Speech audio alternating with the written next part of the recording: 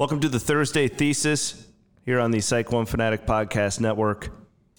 My name is Chris Williams. I'm joined today, as always, by Jared Stansberry, where we're going to take an in-depth look at the next Iowa State football game, which is coming up on Saturday, 11 o'clock. Louisiana Monroe comes to town. Before we dive deep, I want to thank our sponsor of the Thursday Thesis, Ames Eye, Des Moines Eye. Love those people. It takes a lot for me to come on and endorse a product. Not only will I endorse Ames Eye and Des Moines Eye as doctors, servicemen and women of, taking care of our eyes around here in central Iowa. I endorse them as people. Dr. Kruger, gotten to be friends with him over the years. Awesome people. I love supporting small local businesses. Check them out. Ames Eye, Des Moines Eye. They also are the sponsor of the eye-catching Player of the Game, which we put up on Twitter after every Iowa State football and basketball game. I want to say hello to our friends watching on Facebook Live as we continue to develop the stream, and we broadcast from here in the Carl Chevrolet studios. Coming up here in just about 20 minutes, we are going to call the voice of the Warhawks. His name is Nick White. Exchanged some text messages with Nick yesterday. The Louisiana Monroe Warhawks are coming to town. We were going to have him live on radio with us on Friday. However, the Warhawks will be flying during that time. So we're going to get Nick White from I'm assuming, like the Warhawk Radio Network. I wonder if Nick's ever been to Iowa before. I don't know. We'll find out. I don't know much about Nick. I'm going to go out on a limb and say no. Probably not. Yeah. I mean, based on the way that the coach for Louisiana Monroe was talking about the Midwest and about Iowa and how enamored he was with the idea of playing an 11 a.m. kick, then I'm going to guess that they don't get many opportunities. Enamored with playing an 11 a.m. It was kick. like he was like blown away. He's like, we don't play very 11 a.m. kicks very often. Because it's so hot down there. Well, they usually try and play night games a lot. Yeah, I'm sure that, and the Sun Belt, like the TV doesn't quite matter as much. They can probably kind of play whenever it's more. They probably convenient. play a lot of like Tuesday night games and stuff later in the year. Yeah, Thursdays, stuff like that. And he was saying when they went to Tallahassee, I think that was maybe supposed to be a 11 a.m. kick, but then it wasn't.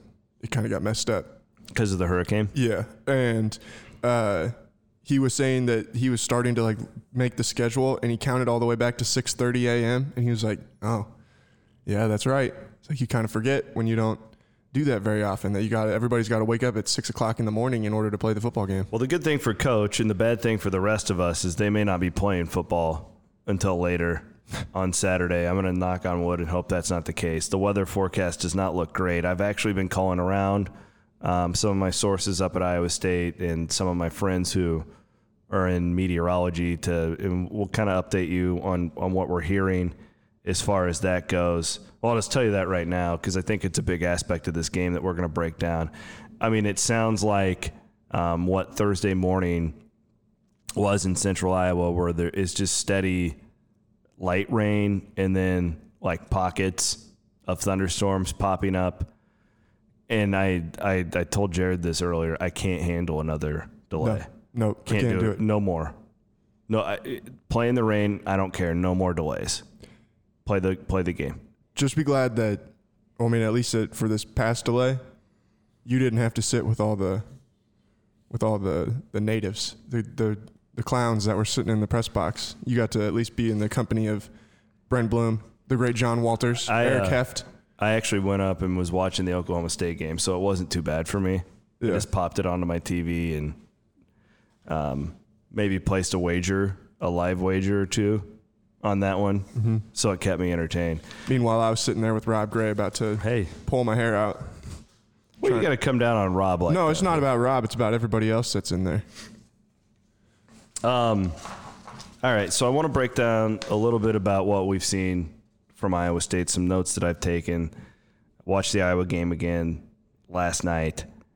Some pluses, some minuses, and then a little bit of scouting on Louisiana Monroe and how I think the weather might impact this game. We'll go over how potentially it might be good to bet this game, and we'll talk with Nick White and then get a prediction. So the first thing I want to point out is an encouraging stat. It's kind of nuts how you can be 1-1 with this stat, but it's encouraging, I think, when you look at the rest of the Iowa State football season. Bloom wrote a great column earlier in the week, and he did some really good research on turnover margin and how important that is and how Iowa State has really benefited from that over the last couple of years. Right now, 2 games in, so this is very skewed. I mean, it's hard to take too much of this, and we need to preface this by saying it's a very small sample size. But 2 games into the season, Iowa State ranked 11th nationally in yards per play, 7.6 yards per play so far this season. We saw them double up Northern Iowa in yards per play. Did the same thing almost, close to, against the University of Iowa last week. And that resulted in a triple overtime win. Survival is what I'll put it. And a loss, which is a greatly, it was a statistical anomaly. Bloom pulled out the stat. I think Iowa State was 7.7 yards per play in that one. Iowa was 4.3. At that differential in the last 500 college football games, the team with 7.7 won 498 of the 500 games. Iowa State was one of the 2 losses. Okay, so that's a statistical anomaly. Weird stuff happened in that football game to put Iowa State at 7.7 yards per play. I want to move forward. Meanwhile, Iowa State sits 18th nationally in opponents' yards per play at 4.3. What this tells us, when you factor in the 121st national ranking in turnover margin per game, is, a couple plays here and there, Iowa State's 2-0. Mike Rose is going to make that catch 9 out of 10 times. The play into the end zone, the 3 guys had their hands on and couldn't come up with. Matt Campbell and most coaches believe that there's not much randomness that comes in with turnover margin. I disagree. I think that Mike Rose dropping that pass on Saturday was random. I think that if that exact same thing happens 10 times, I think he's going to catch it 8 or 9 of them. Usually there's a mean that this kind of goes back to. What concerns me about this is statistically over the last couple of years, Iowa State's been very good in this category. And, David Montgomery literally never fumbled during the regular season when he was Iowa State's running back. I don't have that sense of security when I watch this Iowa State football team so far. We saw Brock Purdy put the ball on the mat twice. Yeah, Sheldon Croney nearly lost the game against Northern Iowa. So I think that's a real concern. And while the yards per play statistics are great, and I think that leads us to believe that this is a pretty good football team and they're going to win a lot of games this year, the turnover margin deal, I can look at it and statistically think that it's going to turn around maybe starting this weekend against Monroe. But what if it's coming back to the mean and it's going to take a season to do so? That's a concern I have, and that's easily how Iowa State can go from being a 9-3, 10-2 team back to a 7-5 roster. Mm-hmm. So that's kind of where I'm at on this. I think that it's pretty random. I think that they caught a couple of bad breaks on Saturday against Iowa. However, I'm not just going to rest on that either. I think Iowa State clearly needs to, I don't know if they change things up defensively. I think it probably I think, Jared, those are going to come, especially with what Iowa State's doing defensively and how good they are defensively. Right. I am concerned about the offense protecting the football. Yeah, I mean, I think that as far as, I get where Coach Campbell, what Coach Campbell's trying to say, because obviously as a coach, you want to think that you can control a lot more. They're all control freaks. Yeah, you want to think you can control a lot more than you can control. But if you really think about, the way, I mean, for one, you're holding like an oblong ball. If it hits the ground, it's going to bounce in weird ways. It's like, built for that. Yeah, there's no way that you can predict that. They call it the foosball. Yeah, and then The other thing is, too, when you've got these guys flying around at the speed that they do, you think about with Brock where the fumble that he had against Iowa, if that happens either a split second where Geno Stone comes in and wraps his arm around, if that happens a split second sooner where he's more upright and is more prepared to be getting hit, and then if it happens a split second later where he's already on the ground, that's how it's the margin in that space to where Geno Stone could get his hand in there and knock it out before 10 inches before his foot's or his knee's gonna hit the ground. How can you predict that? You can't control any of that. So Brock's got to do a better job of holding the ball in all the way through the play. But I think at the end of the day, they've still only turned the ball over really 2 times. Yeah, the Purdy. That was an incomplete pass. Well, that and against Northern Iowa. I was counting that one, and then his other fumble. I mean, the punt. It's a turnover, but you don't really have the ball. That's a whole other type of situation. So I don't think that you can be in panic mode at this point as far as that. But it's you do have to figure out a way. You got to catch the freaking ball. Do you feel different watching Iowa State's offense though? I feel like they could put it on the turf whenever. Yeah, I mean, I'm a little bit weary. We'll see. It's too early. I think the thing that it's a little different because every time David would run the ball and some of the ways that he would cut and the ways that he would be running off of people and stuff like that, the concern I always had with him was that he was going to get hurt. Yeah. And that was more because he was so just sporadic. Right. And the way that he'd be running back and forth across the field and stuff like that, that was always more of my concern, which he's as good as it gets at not letting the guy square him up to hit him hard. So obviously that was a pretty unfounded concern. But I feel like this team, if it's Kene Nwangwu, if it's Deshaunte Jones, if it's Tariq Milton, whoever, if one of them was to get banged up and have to come out of the game, I feel like they can bounce back from that a lot easier. I don't know.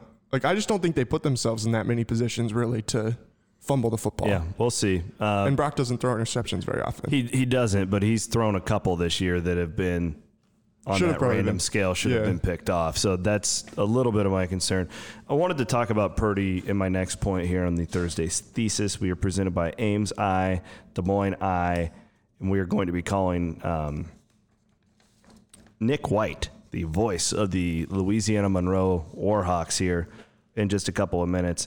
So Purdy's been really good as far as completion percentage go, been fantastic. I actually thought at one point in that game against Iowa, he was on fire. Some of the throws that Brock Purdy was making, it looked like he looked like the absolute real deal. And I actually think that he's farther ahead 2 games into the season than I thought he was going to be. Having said that, there are a couple of plays that most fans probably didn't pick up on when they were watching. Now, we've analyzed the first example I'm going to give. It was the 4th and 1 versus Northern Iowa. He should have handed it off. Mm-hmm. Instead, he kept it, threw it into double coverage. Iowa State didn't convert. There was the play, though, in the 4th quarter, and I would encourage you all, if you go back and watch the tape, to check this out, and this is critical. You remember the play where he slipped against Iowa in the 4th quarter? 2nd and 8. Yeah. And it turned it into a 3rd and 13. Mm-hmm. If he hands that ball off to Kene Nwangwu, he may have housed it. It was wide open. I was to say, it wouldn't surprise me because he was already wide open, gashing him before that. And if you bring it back and you look at where Iowa's defenders were in the blocking that was set up for Iowa State, I think he may have housed it. And what we're seeing with Brock, and I heard Coach Campbell talking about this on the coaches show, which would have been last Monday night up in Ames. I think he referred to him as Brett Favre a little bit, where it's a guy who constantly wants the ball. He constantly wants to be making decisions. Great, right? You want your quarterback to be that. He's voted a captain as a sophomore. He's making too many of these mistakes, though, when it comes to these RPOs and these zone reads and stuff like that. The good news is this is a clear thing that he can clean up with film. Yeah. And I guarantee you that Campbell and Manning have been hammering him on this stuff for the last 2 weeks. But those are 2 examples when it came down to crunch time in these football games where he's made a mistake when it comes to reading the defense. Again, That's very fixable with film. I would much rather that than having a guy throwing a ton of interceptions. And, I look at, like, for my other favorite team, the Minnesota Vikings, I look at what Kirk Cousins is doing, and that's terrifying because that's just a guy losing his mind out there. Brock's not doing that, and you have to remember he's still a true sophomore. But when they're working with him behind the scenes right now, they're not necessarily working on decision-making on how to throw a pass or when to run. If they're going to do this RPO stuff, he's got to get this figured out and got to get it cleaned up. I think it feels like it's almost like he's trying to do too much. Well, against Iowa, I think the running backs had like 8 or 9 carries total amongst them. Yeah, can they average 9 yards a carry? Campbell and Manning put the game on Brock Purdy to win or lose when it came to the offense. And with all that responsibility, he's got to be better in these decision-making points. Right. Yeah, I mean, I think that I was, and this is something that Jeff and I talked about on Football and Random Things, where I didn't understand why, and it probably was just the reads, where Brock didn't read to hand the football off, but the way that Kene was running the football at the end of the game, and I think if you watch that and you go back and you watch the Iowa defensive line, those guys were gassed. Yeah. Gassed. AJ Epinesa was getting shoved all over the field like it wasn't even funny. And that's where it's like, I sat there thinking, man, you got to keep handing the ball to let the young fella eat. It's funny you go there because I took 3 other notes as far as the offense goes, because I think that we're all pretty clear on the defense at this point in the year. I mean, I don't know how you can deny Kene Nwangu the ball right now. Can't. All he's done is get 6-7 yards per carry every time you've given him the football this year. Mm-hmm. And I hope that they clearly Johnny Lang has done something that we've seen. We as like fans and media who cover the team, we haven't seen it. No. At all. We haven't seen it. And Breece Hall it's just way too young. I know what he can do, but like what we've seen, Nwangu's the best running back, period. Yeah. So we'll see. And I want to talk about this field condition that's going to come up on. I'm not sure Nwangu is probably the best running back for what Iowa State has in store with Louisiana Monroe on Saturday. However, I just feel like the guy needs more carries. If we're being honest, I think Kene there was room to give Kene the football more last season, I think. I mean, he was really good every time they ever gave him the ball. And I know that he was working back from his first season back and all that kind of stuff. But that guy has deserved to get the football for quite a while. I do think the offensive line found something against Iowa. And I don't know if it was the repositioning. I think Trevor Downing is a plus there at left guard. I wouldn't be surprised based off of what he told us at media availability on Tuesday if Colin Olsen is your next center. Mm-hmm. And then you can move Newell to a guard. You can play Kniffel at right tackle, perhaps, and then that makes Meeker better because he's getting fewer snaps. I think there's a lot of possibility there. Yeah, that offensive line really maybe. I don't know. I thought they were pretty good in the Alamo Bowl, to be honest with you, but they were moving guys around. They were creating space, and I'm really anxious to see, especially with the potential weather on Saturday. This screams to me like an offensive line type of game. Yeah. Who controls in the trenches. And I'm excited to see that group develop. Another thing, too, I called it on this podcast last week with Tariq Milton. I thought he would have a big game.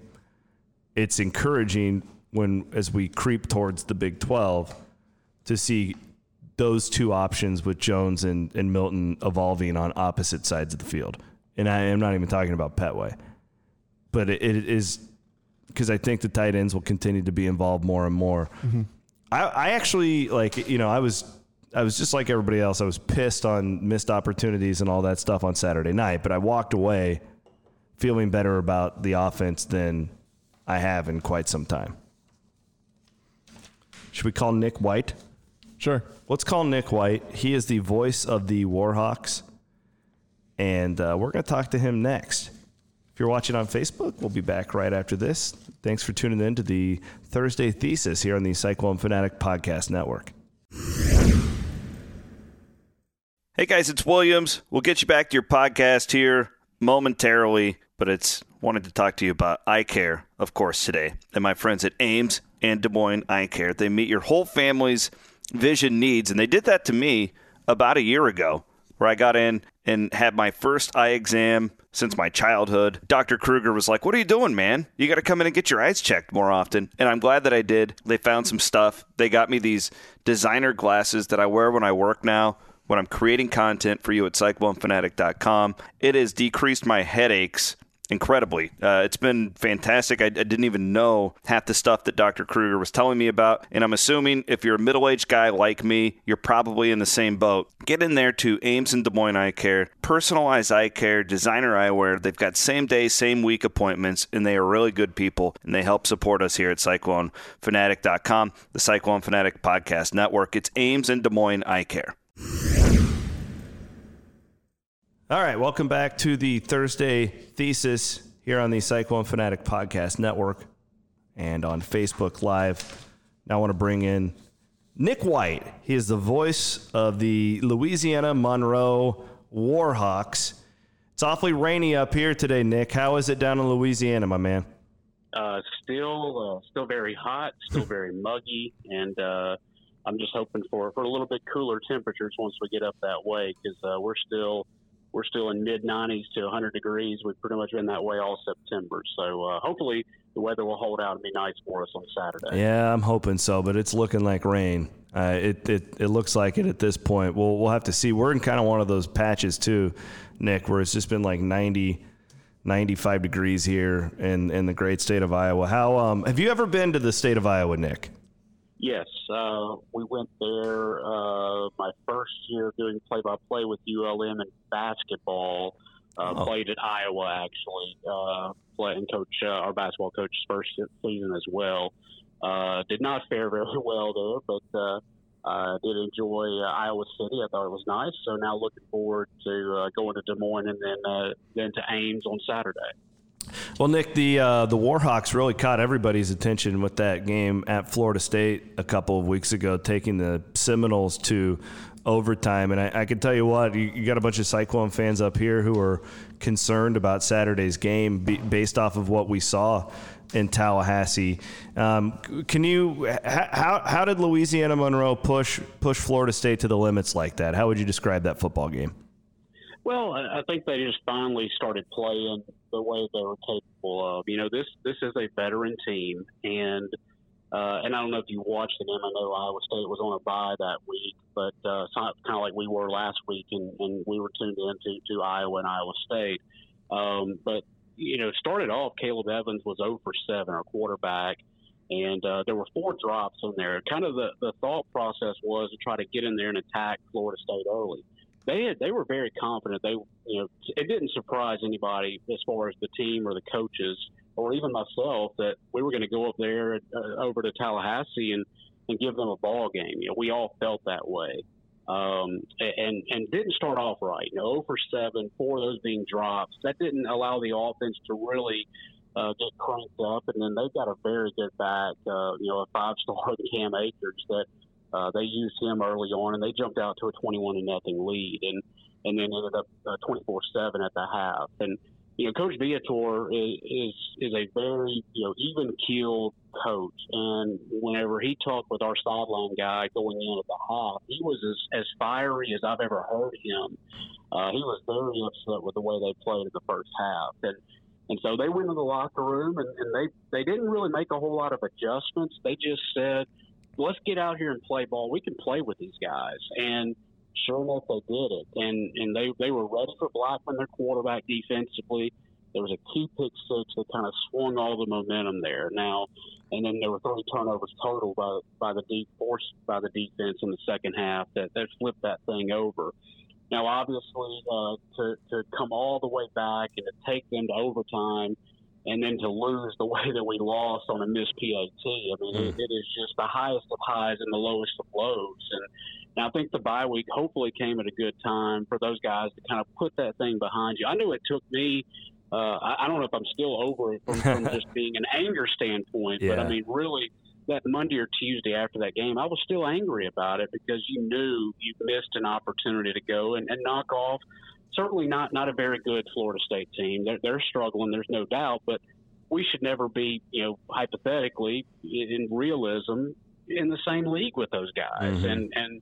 And so we kind of let an opportunity slip by. Nick, what is down there as you're preparing and you heard Coach kind of preview? We read his press conference and we're really impressed with your coach down there. What's the vibe with this road trip to Ames? Well, give us the local feel on what kind of a football team Monroe believes it will be seeing in Iowa State. Well, and I've been Coach B's been very high on the Cyclones, all off season. I remember we were at Media Day down in New Orleans at the end of July. He and I just kind of talked privately about Iowa State, and I've been looking at Iowa State going all the way back to last year in the bowl game, and knew we were going to make the trip up there. And I can tell you this: they're well coached. I mean, golly, well coached. Fewest penalties in the nation right now. Talking about the Cyclones, he really commented about last week. That's a heated rivalry game, and we have those as well whenever we play Louisiana Lafayette. And we know what happens in those games: 15-yard penalties, unsportsmanlike. A lot of talking, and there was none of that last week. And he's been very impressed with that. And then you look at just defensively what they bring. I mean, if the weather is going to be what we think it is, it's going to be one of those good old-fashioned kind of slobber knockers.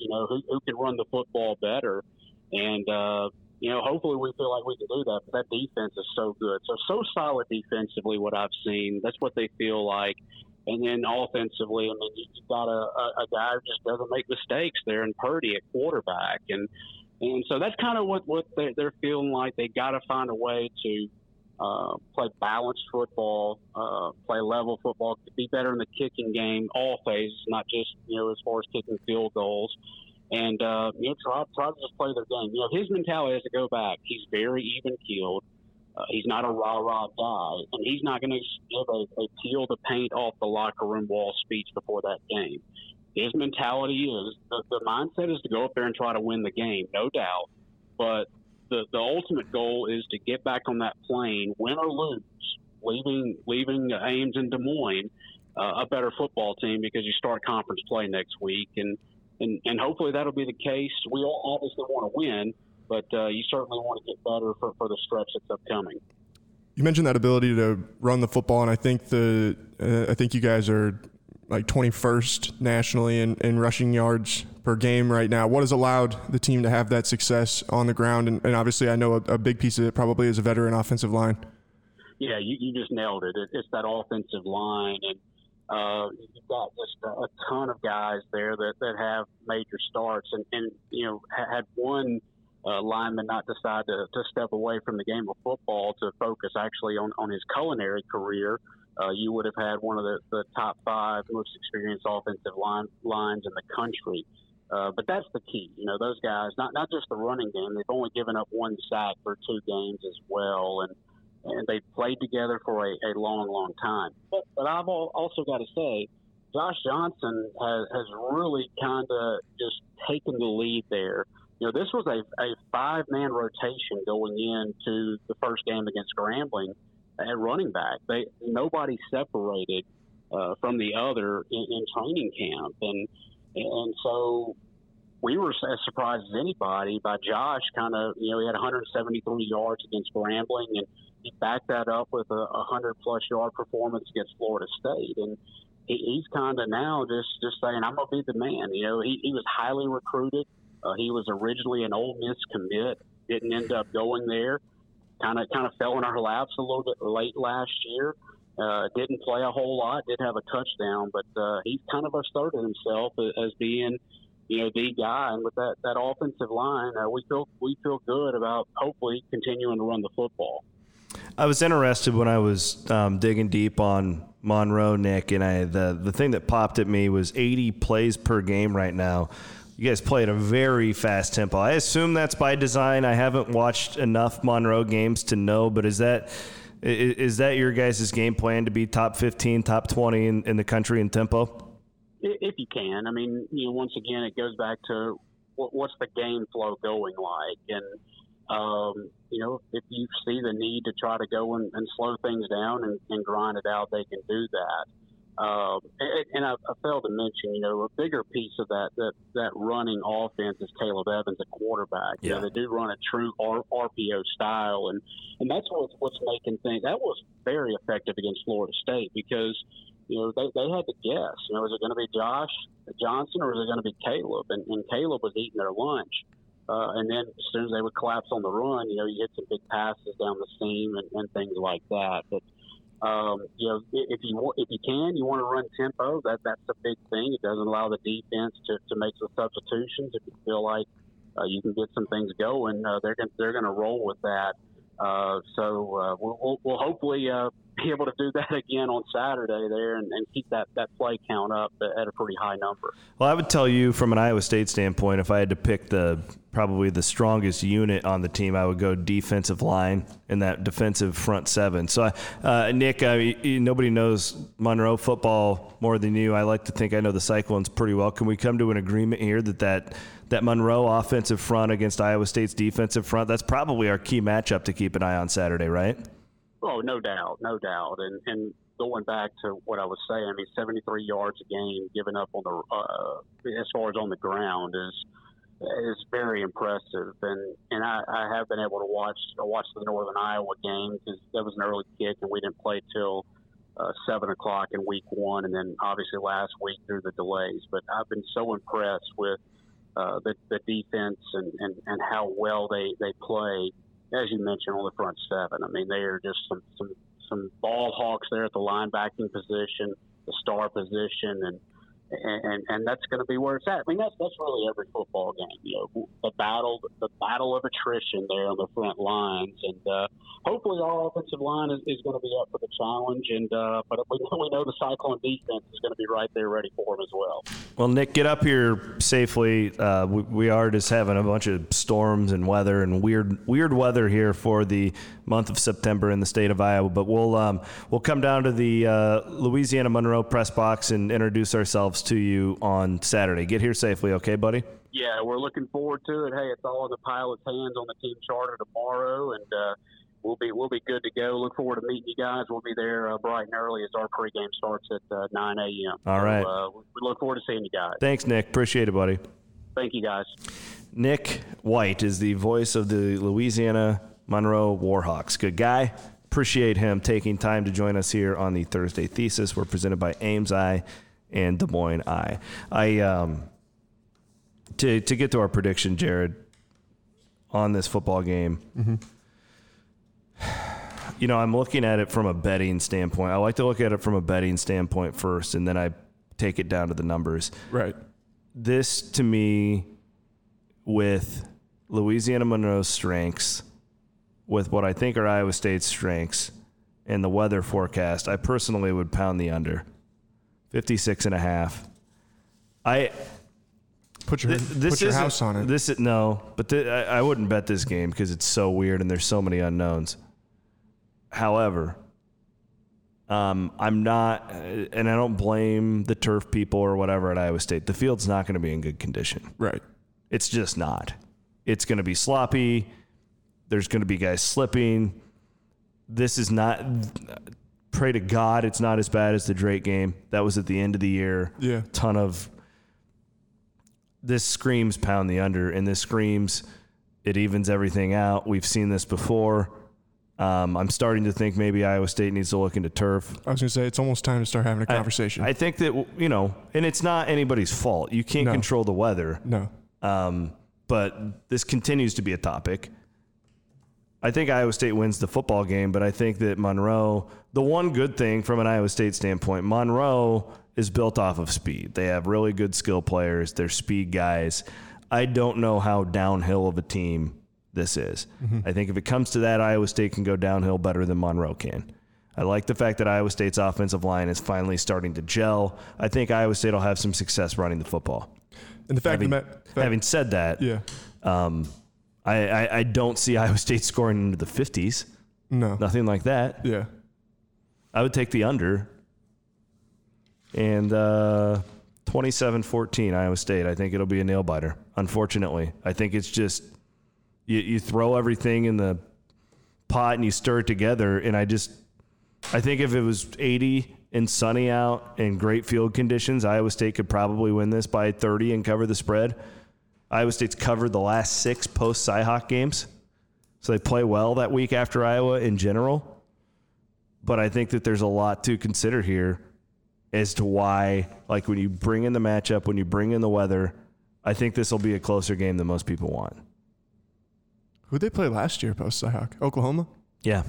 Okay. Lost by, 6, 7? That was the Zeb Nolan threw for like 343 yards or whatever it was. I think they lost by more than that, but whatever. They were probably 20-point underdogs. Yeah, they covered. Yeah. No, I mean, I think you make good points. I think that if Iowa State is going to have a game where they can come out and really bully someone on their schedule outside of maybe Kansas or West Virginia at this point, I would say this is probably it. I would agree with you. And if this offensive line can come out and kind of impose their will, which you mentioned before, Trevor Downing, I think is a plus. I do too. I think that it was time to get him on the field. That kid is good enough to be on the field, and I think that he's better than what we'd seen previously. He will be a big piece of this offensive line moving forward. Kene Nwangu goes for 100-plus yards. It's funny. I texted somebody last night, and I said, because I just watched the Iowa game again. Yeah. Bloom and I did a podcast, and then I watched it after that. And I should just be going to bed, because if you can't tell, I'm pretty sick today. But we're plowing through it here on the Thursday Thesis. You did a podcast with Bloom? Yeah. It's not posted yet. Oh, okay. We did it on facilities and on the Pollard deal. I thought that deserved its own podcast. Emergency Summer Series. Anyways, I said that this is a game where Nwangu will break one. But but again, like I've just seen enough of this field equalizing things over the last. I thought it was a detriment last week. No, I think Iowa deserved the win. They were down 4 starters. They didn't make the mistakes, but with what Iowa State wanted to do game plan wise, the field hurt Iowa State.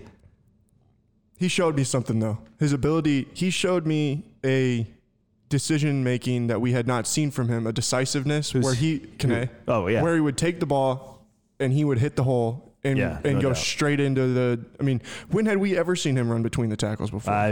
We haven't in his entire career. Now in his in their defense, the line was good too. Yeah. They were moving dudes. Well, and that's what I'm saying. I mean, I think that if that can carry over to this week, I agree. If they could move those guys, if they could move Iowa, Louisiana Monroe ranks like in like the hundreds in rush defense. And I know you've got this stat here on opponents' yards per carry, but 64th. 64th and 4.4 yards per carry, which isn't terrible. I will say this too, and I don't mean to. I really appreciate Nick White coming on, really good guy. Florida State sucks. Yeah, like I watch Florida State all the time. That is a total train wreck.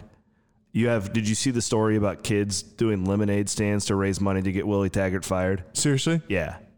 It's a disaster down there. That was a horrible hire to start with, though. Made no sense at all. I'll tell you guys the story some other time why I'm a closet Florida State fan. Not the time to get into it right now, but they're really bad. So I'm hoping this is a good team. I don't think it's like a Sun Belt championship team, but I think they're going to be in the conversation to play for a Sun Belt championship this year. Right. So you got to pay attention to them.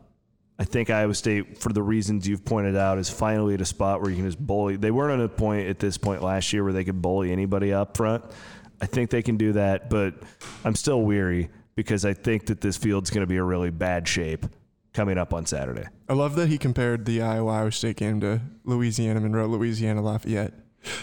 Man. When he's talking about talking and stuff like that, I was sitting here thinking like, yeah, maybe a little bit different scenarios here between the two institutions. He did make a good point, though. No, we didn't see any of that garbage. It's because we're good, wholesome Iowa boys. All right. Thanks for watching. The pick is in 27-14 Iowa State. I would not bet this game for the life of me. If you're going to do anything, I would play the under, but I'm not touching, because I could totally see Iowa State, getting up early, and I think that they need a game offensively where they get some confidence, finish drives, that sort of thing. And I think it would bode well for Tom Manning to allow his team to stretch its legs and do that heading into next week at Baylor. But I don't know if I don't know if it's going to be possible. We'll see. Did you see if there's a first half line? I have not. Okay. No, I have not. This just screams under to me. We'll see. Watch Iowa State go out and score 55 on its own. I would take that. I would gladly be wrong. Thanks to everybody watching on Facebook Live. We appreciate it. Thanks to our sponsors, the Ames Eye, Des Moines Eye, Carl Chevrolet, for sponsoring the Carl Chevrolet studio.